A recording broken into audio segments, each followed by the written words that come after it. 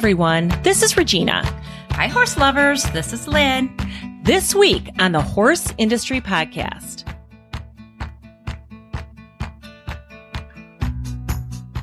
So, Gina, we have started down the path of crime with the Horse Industry Podcast. Mm-hmm. We're crime junkies. But with a horse twist. With a horse twist. And I don't know that we intentionally plan to do so many episodes on crimes in the horse industry, but we can't help ourselves. We can't. And it's very interesting. For example, I mean, we all heard about Rita Crundwell. Everybody heard about Rita Crundwell.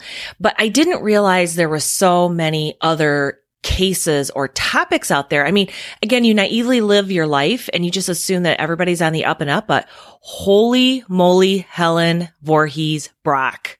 Yeah. And I mean, this happened when you and I were in our teens and just getting started. So we didn't pay attention to the news. I think I was still an egg. Well, but at the end, when everything went to trial and then went to jail. So whatever, an egg. Actually, I think I was a little kid. Okay. So we're talking about the heir to the Brock candy fortune, Helen Brock. So Helen was born in Ohio, grew up just like a normal Midwestern girl, not a lot of money, hardworking parents. She was beautiful. She was married and divorced by the time she was 21. So Helen spent about 17 years just kind of wandering through life. She didn't have any children at that time. Nope. I read that she actually looked like Rita Hayworth. She was very striking, very beautiful. She received a lot of attention from men, so she didn't have any problem with that. But good for her that she took some time to kind of find her way. Nice way to spend that. Yeah. In her mid to late 30s, she moved to Florida and she was working as a cigarette girl. Or a hat check girl. It was a hat check girl. Which is also a cigarette girl. Yeah. Or there's a lot of other names for what she was doing, but it's not a high-paying job. No, she was at a fancy club. Yeah. She was mingling with very wealthy people, but she had your basic, minimum wage. Working for tips. Yeah. She was cute, working for tips. Yep. And the dirty old men that were there to dinner with their wives probably gave her great tips. So, speaking of which, Frank Brock was there, and that's where he first met her. And I read where he was arguing with his current wife at that time. Wife number 2. Yep. And so guess what? A year later, he's divorced and he's with Helen, and they're having a blast, a great life. I mean, money, horses. Every report I read, and actually I read the book, it's called Hot Blood, The Money, The Brock Heiress, and the Horse Murders by Ken Inglade. And in there, he basically said they really loved each other. And every source I've read, Frank and his wife really loved each other. They had a great marriage. He was a bit older than she was, but they were happy. She was having fun. They were having fun. They would go to horse races. She loved jewelry. They lived in a mansion in Illinois. And then they also had a condo, they said, or a home in Florida. Mm-hmm. So they went back and forth. I mean, she was living probably her dream life. Yeah. And Frank was having a blast with his younger woman. He was. And so Frank's dad actually started the candy company. It was E.J. Brock and Sons Candy Company. And then Frank's dad died. And then shortly after that, his brother died. And so Frank inherited the company. And then Frank had 2 men that he was really particularly loyal to. The one was Everett Moore, who was a CPA, and he ended up being Helen Brock's full-time financial consultant when Frank passed away. And then the other one was Jack Matlick, who was kind of a handyman for Frank, and he becomes a central focus of the story later on. So, yes, I don't like him. Yeah, well, Frank died in 1970, and Helen actually ended up keeping them on. And originally, she let Matlick go and then brought him back to be a handyman. But then he kind of made himself super useful and eventually morphed into what she called him as a houseman. I've never heard that term before. No, but we also are not bazillionaires. Right. An interesting part about the description of Helen was that they often called her kind of a reclusive. Yeah, eccentric, reclusive, dog lady. Yeah. And you know what? Lynn and I were talking, and from reading things, I just didn't get that sense. Maybe she was reclusive because she didn't need to live a normal life and go to the grocery store and get her own gas and get her own stuff. Well, and the reclusive comes from the elite rich people of Chicago. Right. That's not where she came from. Correct. She didn't enjoy those people. Right. And so she just didn't hang with them. Yeah. Now, she had friends. It talked about how she loved to talk on the telephone. She was on the phone with her friends all the time. Like that was her main source of engagement, was talking on the phone with her friends.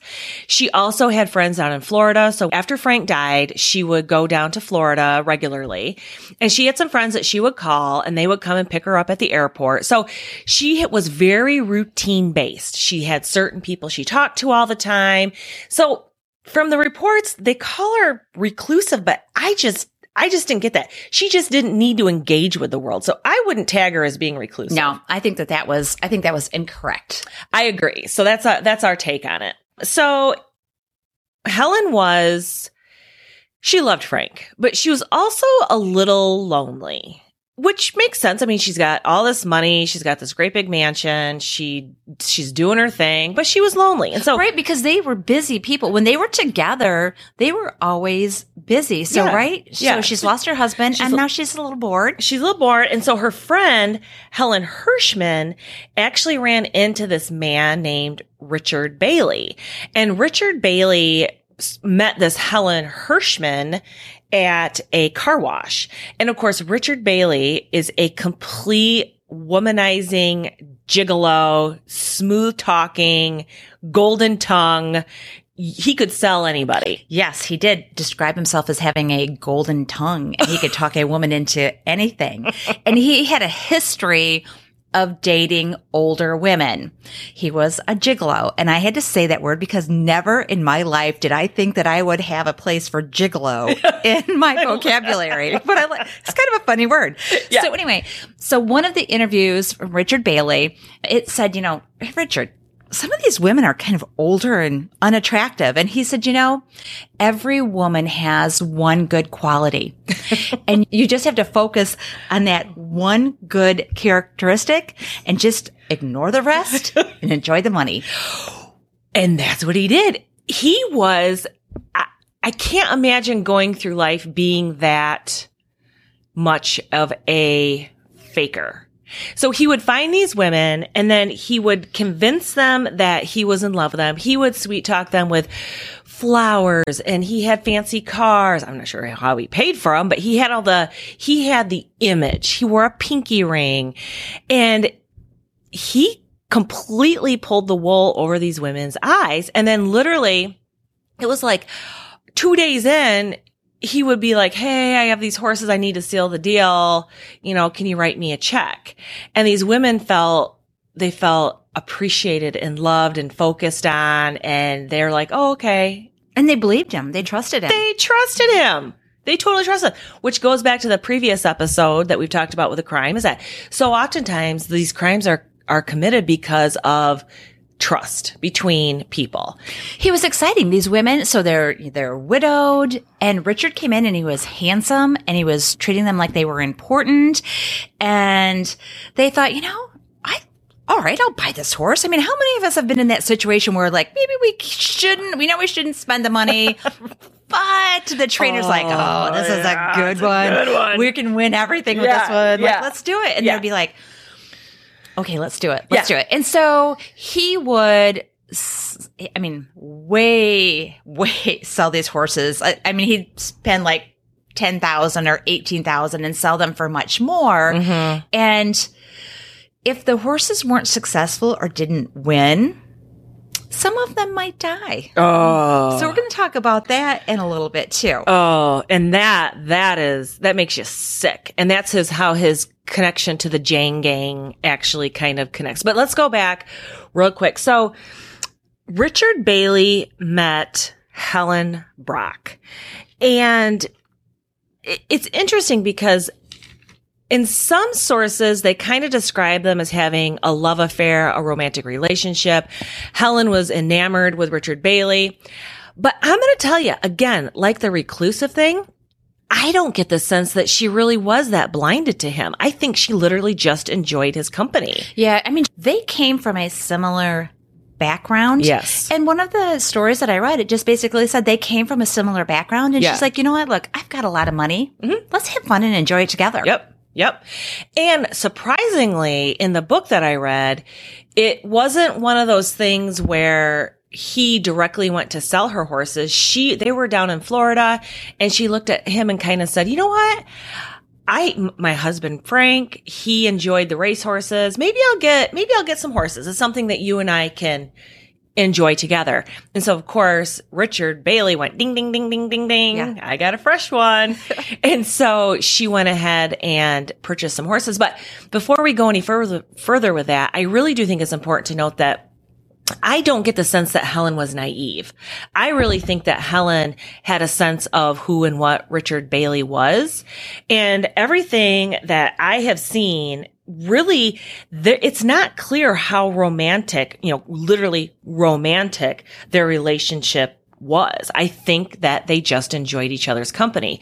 And then in watching a YouTube documentary on the topic and also reading the book, Richard Bailey pretty much said, why would I get rid of her? Why would I get rid of her? I was enjoying her company. She was enjoying mine. He said, when she went missing, I thought that she actually was dumping me for somebody else. He sucked me in. I saw them interview him when he was 90 years old. And when I watched that interview, he sucked me in. I'm like, oh, he's a good guy. That's probably why he swindled so many women. Lynn, he's not a good guy. Okay. All right. But we will actually link that YouTube documentary in our show notes so that you guys can watch it and see what you think too. But they just seem to really enjoy each other. So throughout their relationship, at one point, the day that Helen went missing, she had gone to the Mayo Clinic. Helen was a little eccentric. Now, I don't think she was reclusive like they said, but she was eccentric. And a couple of the eccentricities, she was very obsessed with her health. And the other one was that she did this thing called automatic writing, which, did you read about that? Yeah, I did read about it. She just basically, whatever came into her mind, she wrote it down. Do you kind of want to do that? No. I want to try it. I guess she would go into a dark room and just kind of shut down her mind, and she would just start writing. My hand would go off the paper. It would make no sense. Yeah, that part of it is a bit strange, and that's going to come up as we talk through this. But I guess the part that strikes me about right before she went missing, she went to the Mayo Clinic for a routine checkup, and she went there because she wanted to live. Yeah. This is a woman that was enjoying life, yes, and she wanted to live. And her gigolo boyfriend, actually they referred to him as the galloping jiggle. She had a galloping gigolo waiting for her in Florida. They ballroom danced together. Yeah, they just at New Year's Eve, she had invited him to New York, and they were at the Waldorf, I can't even say that. Waldorf Astoria. Whatever. Astoria. Yeah, we have not been, but you know what we're trying to say. Yeah. So they'd been there dancing and enjoying themselves and having a great time. She picked up the whole bill for him. Yeah. So again, and they had separate rooms. Yeah. Yeah. So he's not even having to. No. They just hang out. They're friends. They're just friends. She's paying for it. So they're supposed to meet in Florida. And then what happens, Gina? Well, she never makes it. And here's the big question about, did Helen even make it back from Minnesota? So on February 17th of 1977, basically Helen Brock was given a clean bill of health. She had stayed at the Mayo Clinic for 5 days, and she stopped at a boutique on the way out, and she bought an alabaster soap dish, a powder box, and some towels at a little boutique at the hospital. Now, who buys stuff at boutiques at places like that? People with a lot of money that just oh, that's cute. Don't you walk by when you go up to Brunson Hospital or something and you're like, who shops there? But then you always go in there and you buy something. It's kind of like the Cracker Barrel. I never think I'm going to buy anything at Cracker Barrel. And they always have really cute stuff at Cracker Barrel. They do. Okay. So anyway, so Helen stopped at the boutique and she bought some items. She paid for it with her American Express card. At 10 a.m., She completed the transaction, 10 a.m.-ish, and she looked at the clerk and she was trying not to be impatient. This is because actually I think she got to the boutique before it even opened, and she was anxious to pick up some stuff and get on the road.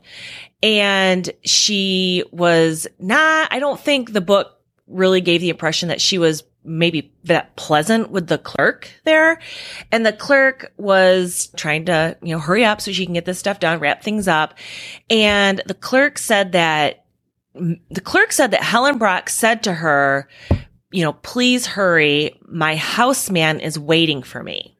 Now, it wasn't clear to the clerk if she meant the houseman. That was a big eye roll if I was the clerk. I know, right? Like, houseman. Well, and that's why the clerk said that she actually remembered Helen Brock, because it was such a weird term. And in that book by Ken Inglade, the clerk said that she said it over to herself a few times thinking, I got to remember that term. So yeah, she said her houseman was waiting for her. Well, it wasn't clear if the houseman was waiting for her there in Minnesota or if the houseman was waiting for her in Chicago. Now, this is total conjecture on my part. If the houseman was waiting for her in Chicago, I would have said, can you please hurry? I have a flight to catch. Right. If the houseman was waiting for her right there in Minnesota, I would say, can you please hurry? My houseman is waiting for me. Right. Right? I found that strange too. I'm like, wait a minute. Yeah. That was strange to me too. Yeah. Now, if you got off the plane in Chicago, you would say, hurry, can you please hurry up and get my luggage? My houseman's waiting for me. I mean, so in my mind, that phrase, and clearly I'm not a detective, but that phrase said to me that houseman was waiting for her in Minnesota.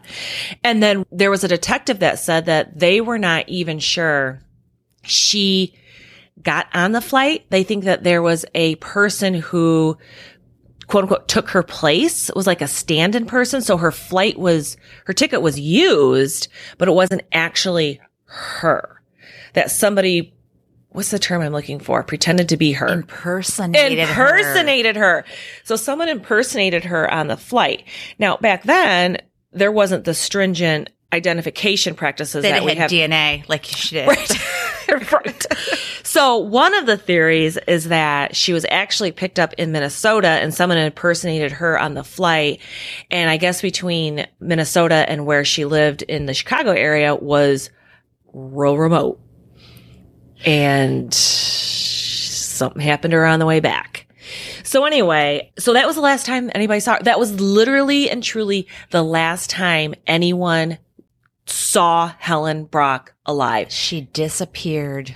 Without a trace. Without a trace. And we're going to try, this is from this point on, it gets confusing to follow this because there's so many creepy characters that come into all of this. Oh. And the fact that the reason that I believe she ended up back at her home is because Jack Matlick, the houseman, in the weeks that she's missing, like early on when she's missing, he repaints and recarpets the front room of her house. If your boss is missing, you don't know where she's at. Shouldn't you be looking for her versus painting and recarpeting? Well, and there's some other disparities in the norm when it comes to Jack Matlick. So first of all, he picked her up in a Jeep. He usually picked her up in her lavender Rolls Royce or her pink Mercedes, which, by the way, pink was her favorite color. And the Brock candy, it's kind of purple and pink. She convinced her husband to make that the official color of Brock candy. They had such a happy life together. They did. So anyway, Matlick picked her up in the Jeep, which was totally off the norm. Usually he picked her up in a nice vehicle. So they say. Right. So they say, because not only did he do the carpet and the painting, he fully shampooed the interior of her car. Right. So I call BS on him picking her up in a Jeep. So then Matlick says that she spent a few days at home getting ready to leave for her time in Fort Lauderdale. And she was super excited about going to Fort Lauderdale. And when she was home, she was writing checks. And somewhere along the line, moving a trunk or something, she hurt her hand. Now, the theory is that he said that she hurt her hand for 2 reasons. Number 1, if anybody found any blood anywhere, that's why. And number 2, he wrote a bunch of checks to himself, and pretty much everybody thinks that it was him that signed them. Right. And then he also went to her safe deposit box and removed cash and jewelry. Exactly. While she's missing, he's stealing her blind. He had no thought that she was coming back. 100%. So the other pieces that didn't make a lot of sense to people was that, number 1, if she did hurt her hand, her friends said that she would have sought medical treatment. She was concerned about her health. She just got back from the Mayo. If she had hurt her hand that badly, she would have actually sought treatment and not let Matlick give her an ice pack. I'm making that up, but who knows? But she would have not self-treated it at home. Secondly, the flight that she was so Matlick says that she was home the whole weekend. And then he took her to the airport for a super early flight to Fort Lauderdale. Well, there's 2 problems with that. Number 1, she hated getting up early. She did not, everybody knew she was a sleeper inner. She did not want to get up early. Sleeper inner? I made that up. Kind of like Romo from the previous episode. So she was a sleeper inner, and the flight, getting her to the airport at 7 was not what she would have done. Not only that, she didn't take any luggage. And they said that she usually traveled like a baseball team. She was famous for taking tons and tons and tons of luggage everywhere she went. I have this vision of the Titanic movie where they show up with cars and cars of luggage, but she always went with luggage. She did not go with luggage on this one. Well, in the documentary that I watched, one of them, it showed photos of her. So get this, listeners. Her bags were found in the house full of all the clothes that she would have taken to Florida. Oh. And they're beautiful leather cases. I mean, that's the wealth that comes from it. But there's these beautiful leather cases full of her clothes that are packed to go to Florida. She wanted to go. So first of all, that tells me she did come back from Minnesota. Good point. And she did pack her bags, and something happened before she left. Now, the only place I might be wrong is maybe she had everything packed before she went to Minnesota, knowing that it was going to be a quick turnaround. True. That's a good point, too. So then the other thing that they pointed out that was a little head scratching is that she walked into the airport coatless. I mean, this is like in February, and the Matlick said that she looked at him and said, "I'm not going to need my fur in Florida. So here, take it back." Makes no sense. Absolutely no sense. Also, she had a number of her friends. Now, they say she's reclusive, but as we've said, she loved to talk on the phone with her friends. Her friends tried to call her a number of times that weekend that she was home, and they never got her. They could never get through. And Matlick always said, "Oh, well, she's not available. She's in the shower." Nobody ever got through to her that weekend. Liar. Plus, she never made any outgoing phone calls either. So a woman who spent a lot of her free time on the telephone chit-chatting wasn't chit-chatting. Another one of her friends supposedly stopped by, and that friend ran into Matlick and then also saw a man that she did not know there. And they said that Helen was not available. And so literally no one saw Helen alive or dead since that 10 a.m. boutique shopping at the Mayo Clinic. So this is where the mafia comes into this. Ooh. Okay, so now we have Helen Brock who's missing. And so one of the first things that happens is that Matlick calls Moore, the CPA. Now, in the book by Inglade, Hot Blood, it says that the CPA was like, "What are you bugging me for? I mean, she's an independent woman. She's got the resources to travel. I'll deal with you in the morning." And then he also called Helen's brother. And the brother, again, was like, what's the big deal? She's an independent woman. I don't talk to her all the time. Who knows what's going on, but she's a grown up. So I think we lost days. I think days were lost. She was missing, and several days. Like, I think her friends in Florida were worried because she always calls for a ride. She's not answering the phone. So it's just that period is a little bit cloudy as to who really reacted to the fact that this poor lady's missing. Yeah. Right. And like I said, I mean, this is it gets crazy at this point. So now we've got a missing millionaire heiress. We've got some shady characters. We've got Matlick. We've got Richard Bailey and their connection to Silas Jane and this whole horse murderer ring. What do you know about it, Lynn? Yeah, the Chicago horse mafia. And I will add, I think the only person that was looking for her or concerned about her was Richard Bailey, who was supposed to meet her in Florida. Mm-hmm. And so maybe he kept pushing it to find out. And then and like we said earlier, he thought maybe she broke up with him. Well, right. And one of the reasons that he thought that maybe she broke up with him is because she figured out that he kind of swindled her on some horses. She figured that out. And supposedly, and I give her credit. She's like, wait, what? These horses aren't worth what they're supposed to be worth. So here's an interesting tidbit too, is that this Jane family, they had a number of stables. Well, one of the Jane daughters used to work at the stables, and she is one of the people that told Helen, because she called Helen this lovely, wealthy older woman, and the Jane daughter often talked to Helen about her struggles in her life. She was a young woman, and she told Helen that the horses that she purchased from Richard Bailey didn't have a lot of value. And so apparently Helen went to Mr. Jane and said, what's going on here? What did you and Richard sell me? And apparently the daughter said that she basically got beat up by her dad. And that from that point forward, she would still tell Helen Brock that she was getting swindled, but she asked Helen not to say anything. And so this is where Helen's like, this is not cool. She talked to some of her friends, some of her trusted associates, and they said, you really need to go to the state attorney about this.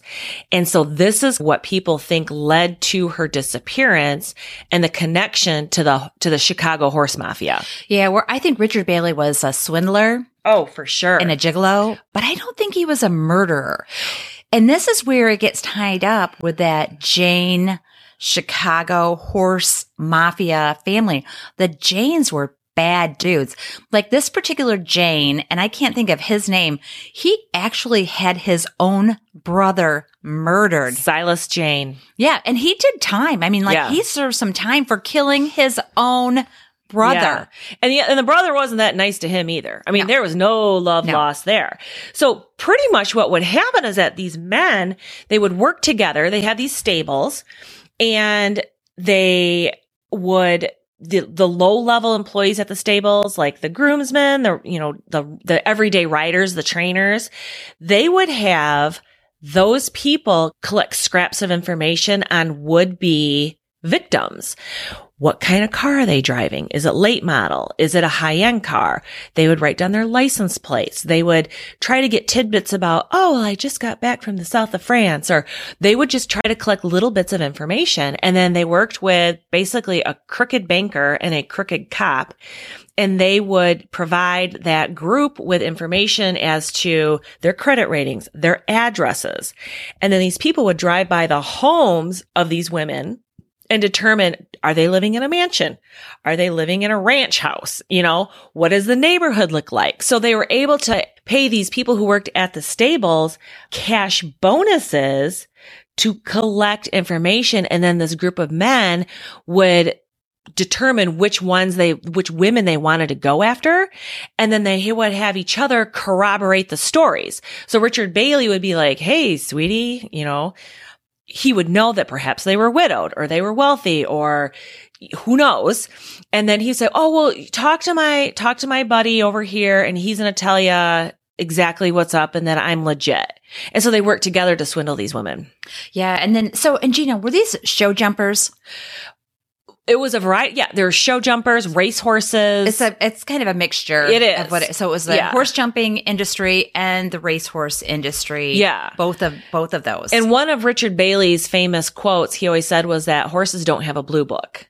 And so he could completely swindle them. And there was also one of the reasons they got caught. The investigators said that he often tried to look at these murders from the financial perspective, and he tried to bust them from a financial perspective. Like Al Capone. That's how they put Al Capone in jail, was based on the financial swindling and not the murders. Yes. Ironically, we all know about how we have to have Coggins, right? I mean, Coggins is such a pain. Do you have your Coggins? Is your Coggins with you? Well, apparently they were shipping horses from the United States, Chicago area to Canada and back. And one of the vets on staff just pretty much ignored the need for a Coggins. And so that's how they were able to pull some of these people in for questioning, because they broke the law that way. And then that led to questioning, which they could collect information on all the other ways that they were doing illegal things and swindling people. Yeah. So this is where the insurance fraud comes in. Mm-hmm. So these horses, they would insure them for whatever, they paid $150,000 for this one horse, or they paid $75,000 for this horse, and then it wouldn't perform as they had said it would. So guess what? They'd have it murdered. Oh, and that usually it was done by electrocution. There are stories about sometimes they would also use crowbars and break their leg. It literally makes me sick. So here's a little bit of trivia for all of our listeners. So there's a horse murder that was actually taught by an owner who was an insurance guy how to murder the horse so that it would look like colic and nobody could tell how the horse died. Mm-hmm. So this is going to bring back everybody's memory. So have you heard of Rielle Hunter? Well, the name is familiar. Okay. Yeah. So Rielle Hunter was, she was a producer, and she worked with the U.S. Senator John Edwards as he was running to become the Democratic presidential nominee in 2008. So Rielle Hunter, known as her original name was Lisa Druck. Lisa had a very famous show jumping horse that mysteriously died. And she was only 17 years old when this horse died. So it turns out her father, who was an insurance guy, is struggling financially. He needs some cash. He's got a hot girlfriend that he needs to buy a new car for. His daughter, Lisa, famous horse. And Gina, what was that horse's name? It was Henry the Hawk. Henry the Hawk was the horse. So anyway, he dies, and this girl's devastated. She's 17 years old. This horse was her best friend, and her father has her horse murdered. It's terrible. Henry the Hawk wasn't just the only one. I mean, they talk about the significant horse murders admitted by the Sandman. It was Henry the Hawk. He was insured for $150,000. Condino, insured for $200,000. Rub the Lamp, $50,000. And this one's really sad. Rub the Lamp. I saw an article on that, and I will look it up and make sure it's in our show notes. But this woman said that she was living a life that she couldn't afford. And she admitted to the fact that she had her horse murdered to collect the insurance money because she was trying to keep up with the wealthy. And she says that she has nightmares all the time about what she did to her horse. You think? Oh, I could never do that. No. So also Rub the Lamp, Belgian Waffle, Rain Man, Emily's Choice, Gundala, Empire, Charisma. He was insured for $250,000. And Streetwise. All the other horses besides Streetwise were electrocuted. Streetwise was actually, they broke his leg with a crowbar, which is disgusting. So those were the famous ones that the Sandman admitted to, but there were, I'm sure, many others. Yeah. And so Mr. Druck is actually the one that trained the Sandman how to electrocute the horses. That was the first horse that he killed, and then he went on to kill many more by electrocuting them. He considered himself a merciful killer. I mean, he considered himself compassionate, or he called himself a compassionate killer. He went to hell. He did. He said he only was around for the Streetwise murder when they did it with a crowbar to the leg. He would not do that. In fact, somebody else had to do it for him, and he kind of subcontracted, I guess, on that one. But the rest of them he did with electrocution. And he describes the scene where he would go into the stall, and these horses are so used to people coming into stalls. Humans, absolutely. Vets, farriers. Again, the trust issue. These horses are used to being handled and around people. And he said, he would talk to them and rub their neck, and he would electrocute them. He would set it up and he would electrocute him. And the advice that Druck gave was that make sure you're out of the way when you do it, because that horse will drop quick. Totally disgusting. So, Gina, all of these horse murders were going on. People were collecting insurance. These rich widows were being swindled out of all of their money. I mean, some of them to the point where there was a fine line. Like some of them, they'd leave them a little bit of money so they wouldn't squeal too loud and they'd just be embarrassed and go away. That's a good But point. there was one woman she was an alcoholic, it talked about. And so, I mean, they basically took all of her money and left her with nothing. So these were really bad dudes. The mafia was involved. And Helen was a smart woman. Mm-hmm. Again, they talk about that she was eccentric and this and that. Helen was smart. Helen figured out what was going on. And I imagine when she was having little chats with Richard Bailey, she was probably like, okay, this is shocking. Mm-hmm. And I'm not going to let this go on. She was compassionate about animals. Mm-hmm. So Helen was starting to talk about, I'm going to tell somebody about this. This cannot continue. Mm-hmm. So supposedly she'd made an appointment, or she was thinking about going to the state. Mm-hmm. So guess what? Richard is probably like, holy Whoa. shit. Or somebody knows that Helen is about ready to turn them in. Mm-hmm. And she's not just some naive. She's the richest woman that they've swindled so far, or tried to, because I don't think they didn't get her fortune. Mm-hmm. So this is where, to me, the mafia comes in and they're like, look, we got to shut this woman down. Right? Yeah. So Helen disappears. Mm-hmm. And she's disappeared for 20 something years. Mm-hmm. I mean, it's a long time before anybody is ever prosecuted for her disappearance. So there was a guy, his name was Joe Plemons, and Joe has a long history of being a crook. Right. I mean, how believable is he? I don't know, but he sure has an interesting story to tell. Yes, exactly. So he's about ready to get sent to jail for a lot of years. And so U.S. Attorney Steve Miller is determined to find out who killed Helen Brock, or where her body is, because we've still not found Helen's body even today. Nope. 2021, no body. Right. Absolutely. And so Steve Miller actually befriends one of the women that had been swindled by these guys, and she caught on early. And so they didn't get all of her money, but actually Steve Miller and this woman became partners in life. I think they may even gotten married. Mm-hmm. So Steve Miller is determined to find out what happened to Helen Brock. So he gets this Joe dude to confess. Joe's like, I know what happened. I know what happened to her. And it was Richard Bailey. And he paid me $5,000 to kill Helen Brock. And so he confesses. So there's not enough evidence to send him to jail or to convict him. There's not enough evidence to convict Richard Bailey based on what Joe Plemons is squealing.